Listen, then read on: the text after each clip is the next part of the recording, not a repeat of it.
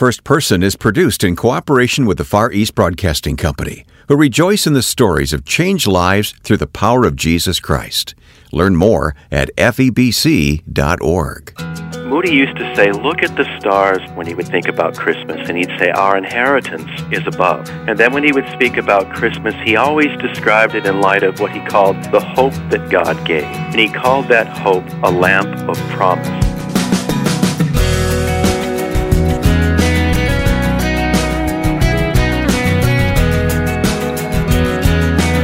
Merry Christmas and welcome to First Person. I'm Wayne Shepherd, inviting you to join us now for a Christmas conversation that is just a little bit out of the ordinary. We'll talk with author Kevin Belmonte about a few facts and observations centered on Christmas as DL Moody would have thought about it. And we'll get started in just a moment. All of these weekly first-person interviews are kept online where you can stream them anytime. You can also download programs to listen to anytime by using our free smartphone app, First Person Interview. I just spoke with someone the other day who routinely downloads these programs and takes them in the car to listen. Look for the app, First Person Interview, in your respective app store. Our guest, Kevin Belmonte, is an author who has written many books, including biographies of some of the greats of our faith.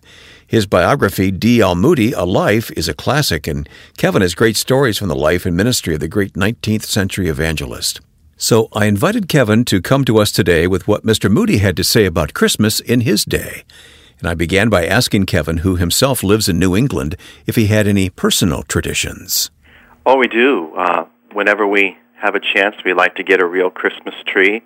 And one of the nice things about living out here in New England is a lot of friends here in York, where we live by the sea, have tree farms. Huh. And so you can go and drive up, and they'll hand you a bow saw, and they'll point you in the general direction of where the trees are, and you get to go pick one out and bring it home. So that's a tradition that we have that we really enjoy. That's great. I've seen photos of your home. It is so picturesque there. You actually live seaside? Close to it. I mean, we're within about 2 or 3 minutes of the ocean, depending on how you drive. But we try and spend as much time as we can there. Yeah, it's a great place to live. All right. Well, again, Merry Christmas to you and your family, and I sure appreciate you joining us here for a Christmas conversation that I've kind of thought of as a DL Moody anthology, and we'll get into all that in just a few moments. Of course, you share a love for New England with the famed evangelist DL Moody. That's right. Northfield is where he was born and where he lived for most of his life. Of course, Chicago was the other great city and center and love of his life, where he lived for a time and enjoyed so much. But Northfield sort of circles the New England side of things for him, and it was a special place. And there are lots of fun stories about Christmas there in Northfield that I'd be happy to share with you if you like. Good. Yeah, I'm looking forward to that. But before we get into that, I know you've spent some time in the British Isles as well. I wonder, is Moody's name still known there? Have you found that to be true? Oh, that's a great question, Wayne. Absolutely. Matter of fact, there's a great reference resource that is sort of the gold standard of British biography reference sources. It's called the Oxford Dictionary of Biography. And it has a whole article devoted to Moody and Sankey, his great hymn leader and song leader there. Their time in the British Isles is really seen as a cultural touchstone over in the UK, so much so that it really helped usher in a wave of spiritual renewal, the ripples of which are being felt today. Yeah. I'm just curious, was he ever there at Christmas time? Do you have any evidence of that? I do. And matter of fact, there's one wonderful story. He was in Scotland right around Christmas time. And, of course, they traveled by wagon in those days. And so as he's going along with his hosts, they were leaving in the early morning to go from one destination to another. And it was a bit hilly, so they were actually leaving just as the sun was starting to come up. And so they crested one hill and saw the sun rise, and then they dipped down into a low spot, and as they crested the next hill, they saw the sun rise again. And then one more time it happened, and Moody turned to his host and said to him, "This Christmas is especially blessed because I've seen the sun rise 3 times on Christmas." He had a real sense of humor, didn't he? He did, and I think that's one of the things that that we lose sight of when we think of historical figures. Sometimes we tend to think of the ones that loom large in the pages of history as sort of a marble bust or a memorial that you see, and they're sort of unapproachable. Yeah. And Moody was anything but that. He loved to laugh. He loved to play practical jokes, but he had a very quick wit. And so if he were on his feet or traveling with a friend in the story we just mentioned, he could turn around one of those quick quips that would set people laughing. It kind of reminds me of Mark Twain in a way. Yeah, right. I can see that. Well, you've shared several photos with me through the years, and I think the photo that I recall most fondly is the one of him giving a carriage ride to his grandchildren there at Northfield. He loved to go around in the carriage. He had a horse named Nellie Gray that he loved to hitch up and go for carriage rides. And he had a wonderful grandfatherly trait that I think really brings home a sense of what it was like to be there in Northfield. Of course, his children and their children, his grandchildren, lived close by. But he would go over in the early morning and sort of gather up the grandchildren when they were little and take them for carriage rides. And it was just time for him to be with those grandchildren and just enjoy them, chat with them, hear about what they love to do. They could get donuts when they were freshly made in the morning, go out for a carriage ride, or go see the gardens in the summertime. It just brings a real sense of home to life when you look at those pictures and you realize the stories that lie behind them. Wow. I've never been to Northfield, Massachusetts. The Moody home there is now, of course, known as the Moody Center, separate from Moody Bible Institute in Chicago. But I would love to go sometime, and I'd love to go when you were there. I think it'd be fascinating to walk those grounds with you, Kevin. You know so much about it. Well, that would be too much fun. We'll have to do that. All right. Maybe we can. And I don't know if you ever took a sleigh ride instead of a carriage ride, since we're thinking about Christmas right now, but maybe. Who knows, huh?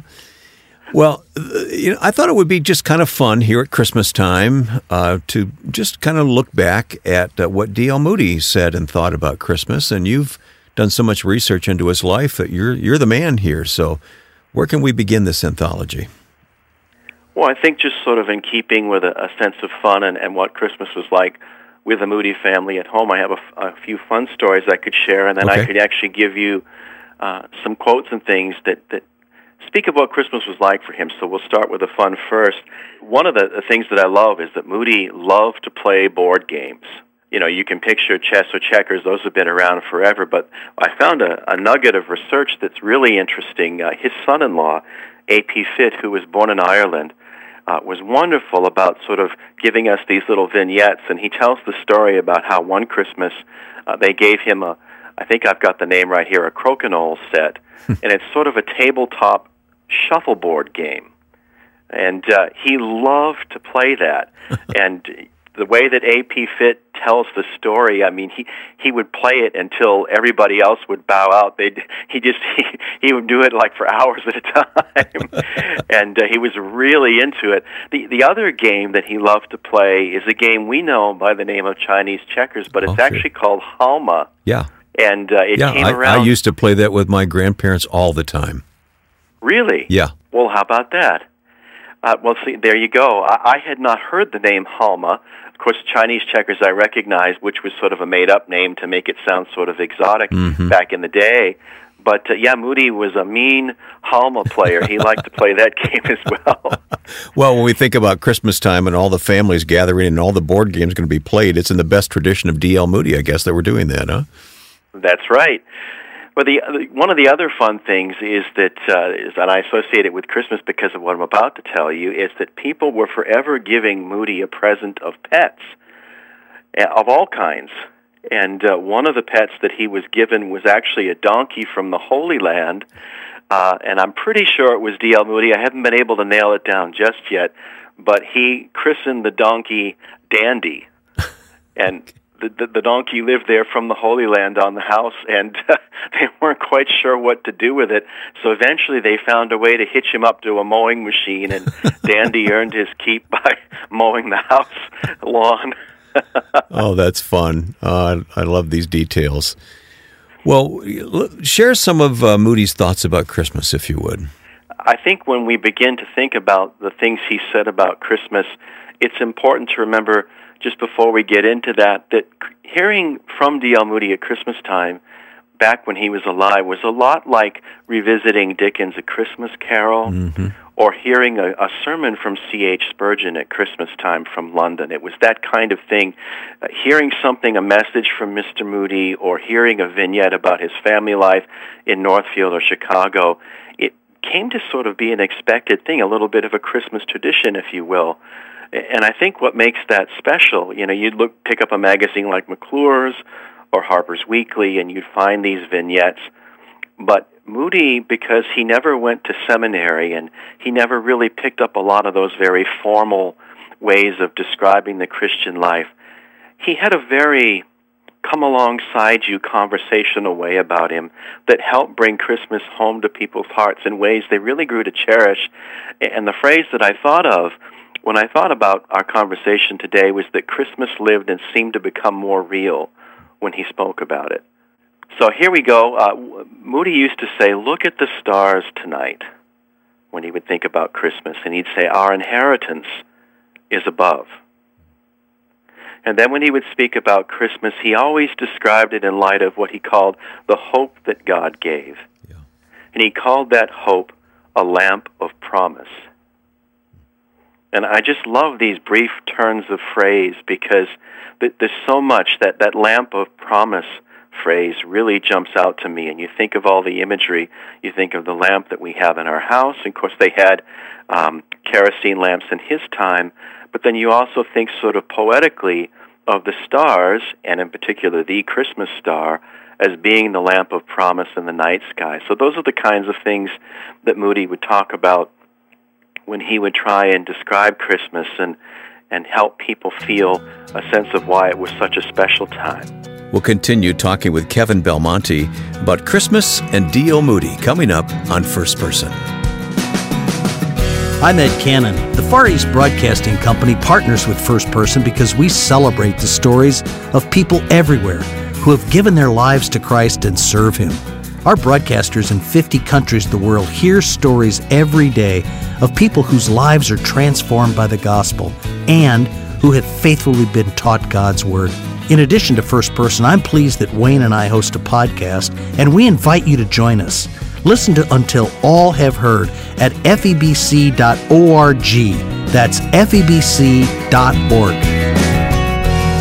My guest is author Kevin Belmonte. Among many other books, he's written D.L. Moody, A Life, published by Moody Publishers, a wonderful biography of Moody, which we've talked about before here in the program, and those interviews are in the archive, of course.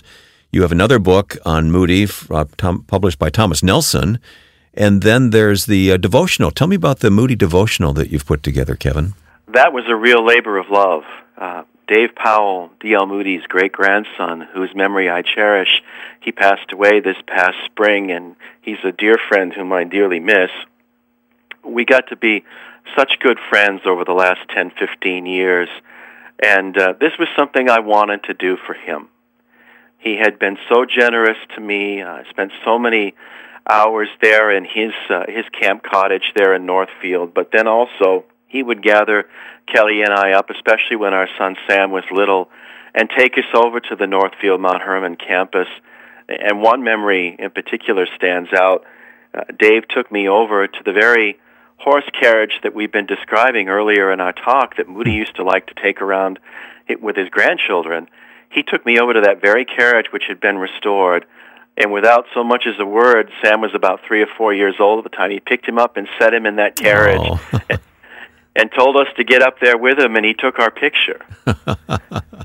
And that's the kind of person Dave was. I think there was a very large part of his great-grandfather's heart and faith that shone through in lots of ways, and to spend time with Dave was to feel as though you'd been given a rare gift indeed. So the 365 book, what I wanted to do, typically these devotionals will give you sort of large chunks of sermons and things, and sometimes it's a little difficult to follow the thread of where they're going, even with someone like Moody who didn't use a lot of highfalutin language. So what I wanted to do was to pick a series of 3 or 4 sentences, perhaps 2 at the most, that really drove home some of the most wonderful points about how he put the Christian life in front of people to whom he spoke.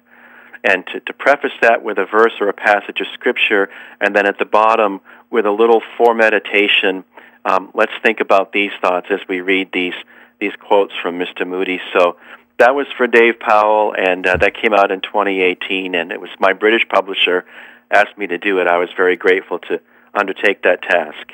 It's rich. It really is. Let's get back to some of what DL Moody said and thought about Christmas. So many that you've pointed out to me that we could choose from. I'll let you choose because they're all wonderful. I think the one that I would zero in on right away is one of the ways where he would explain what he called the hope of heaven, and he would do it in light of Christmas. He tried to find all kinds of ways, images from common life, like the Lord did with parables, to try and bring a shard of truth home to people's hearts. And so here's one of the stories that I like. Moody said, "What makes home so attractive? It's the loved ones there. How eagerly we look forward to Thanksgiving and Christmas when families come together again. I believe that is what heaven is going to be, a great Christmas where families will be reunited." Beautiful. Tells you the man's heart, doesn't it? It really does. And I think there's a rare gift, there's a subtlety there in stories like that. A lot of times, pastors and Christian communicators, they struggle for ways to sort of express an idea of faith in ways that people can understand straight away. And Moody had that rare gift of being able to draw on his store of memories or just speaking about Thanksgiving or Christmas and finding a way to bring that before people, and straight away they knew what he was talking about. And somehow, as I say, things of faith became more real when he talked about them. He just, I guess you call it a cradle gift, really, of expressing truth that just was something that was so accessible and so easy to understand. Yeah. Well, when we think of an evangelist, as D.L. Moody was, and of course this was the day when his voice was projected to masses of people, and so it had to be a big voice, but we're seeing him in much more human terms right now, aren't we? I think so, and I mean, certainly he, was a robust figure. You look at the pictures, and even though he was only about 5'6", not terribly tall, he was rugged. He'd grown up in New England Farming Company, and he did have a stout constitution and a rather stentorian voice. The few recordings that we have, which you and I have shared and talked about, reading from the Psalms, but also the Beatitudes, there are a couple of places on those old recordings where he wants to underscore a point for emphasis, and you can tell that he had power to project in his voice. Yeah. But yeah, I think you're absolutely right, Wayne. I think he had that ability, apart from the pulpit or the platform, when he addressed thousands at a time in these great gospel gatherings. He could come alongside people, and we have so many stories of him doing this when they were walking the hills of Northfield, or say they were walking the streets of Chicago, to talk about things of faith. And it was just you and Mr. Moody, whether it was a conversation between a couple of people or these large gatherings, he could move very easily from one setting to another. I noted the words of Henry Drummond that you pointed out to me. Of course, Henry Drummond was someone who I'm not sure that we would align with him theologically today. I'm not sure we wouldn't, but I just know that in history there's some controversy there. And yet he and Moody were friends. And one of the finest tributes to Mr. Moody's home life, as you've pointed out, at moments like Christmas time, was written by Henry Drummond, who said that one can know the greatness, the tenderness, and the simple beauty of this man's character when one sees him at his own fireside. It was a home, said Drummond, marked by affection. Yes. No, you get so grateful for those moments. Mr. Moody, most of the time, he didn't have time to write personal letters, but who he was, something of who he was, his turn of phrase, and the way that he carried himself through recollections like that beautiful one that you shared from Henry Drummond, they're great. Somehow the dust and the sense of time that separates us from points in history seems to fall away when we read things like that. And you almost feel like you spend time with Moody when you read beautiful vignettes like that. Yeah. Tell me about the gift home. Now, if I were to describe this in a phrase before I go ahead and share the story with you, I would call it a 12 Days of Christmas story, because technically speaking, it didn't take place at Christmas itself. It was just after the turn of the new year. But since it's such a brief story, if you don't mind, I'd just like to go ahead and read it for you. Yes, please do. Yeah. All right. Early on New Year's morning, Mr. Moody and his family were captured and carried off in a coach. They knew not why or whither. It stopped before a fine-looking row, and he was conducted into a house which, to his surprise, was full of his acquaintances and friends. After the greetings had been exchanged and he was wondering what it all could mean, the Reverend Dr. Patterson, on behalf of the gathering, presented him with a lease of the house and the free gift of all it contained, as a token of love and respect, with gratitude for his faithful labors under which they and Chicago had been so largely blessed. It was more like a dream than a reality. Hand in hand, speechless with wonder and tears of joy, Mr. Moody and his wife made the round of the beautiful rooms, so much finer than they had ever hoped to possess. When they had seen and admired them all, he tried to thank his friends for their kindness. In broken sentences, he told them how good the Lord had always been to him, and that he had not trusted the Lord in vain. He gave some little history of his household before this, how they had sometimes struggled with poverty and been tempted to doubt the promise of God, how sometimes the child or the mother had been sick and there was no money to buy medicines or pay a physician, how they had more than once been just ready to sink in despair for fear that God had forgotten them. Yet he had always come to their aid in good time. When this housewarming company took their leave, it was with the feeling that they had done all in providing this house under the Lord's own direction. And in this new home, Mr. Moody had the pleasure of entertaining his old pastor from Boston, Dr. Kirk, and here there was always comfort for the sorrowing and help for the poor. Beautiful. The gift home. Isn't that wonderful? Yeah. Kevin, I so wish we had more time, but it is Christmas and we'll yield to the next program here, but I would love it if you would conclude reading the prayer that is attributed to Moody that he prayed near Christmas Day in 1870. Would you do that as we end? I'd be happy to do that. Our Heavenly Father, we pray that these dear friends may take the gift of God, which is eternal life, that they may take him to be their way, their truth, and their life, that they may this day and this hour believe on the Lord Jesus Christ and be saved. Let thy blessing, we pray thee, rest upon the homes, and as the children shall gather on their festive occasion around the Christmas tree, may the blessing of God come upon them, and may there be a great multitude in this city that shall receive in this coming season God's Christmas gift. And thy name shall have the praise and the glory. Amen. That prayer ringing through the ages to us from DL Moody. Kevin Belmonte, thank you, brother. Merry Christmas once again to you and your family. Thank you, Wayne. Merry Christmas to you and your family. What a delight to speak with Kevin Belmonte and to hear the very words of evangelist DL Moody concerning Christmas. If you've never read the biography DL Moody, A Life, written by our guest, we'll put a link in our program notes at firstpersoninterview.com. As Christmas is celebrated around the world, please remember to pray for the gospel to be heard. The Far East Broadcasting Company is doing everything it can to spread this good news through radio and on various internet channels and apps. You can read more about it and listen to the podcast Until All Have Heard, telling more of the story at FEBC.org. Now, with a Merry Christmas to all who are listening, and with thanks to my friend and producer Joe Carlson, I'm Wayne Shepherd. Please join us for a year-end highlight program next week here on First Person.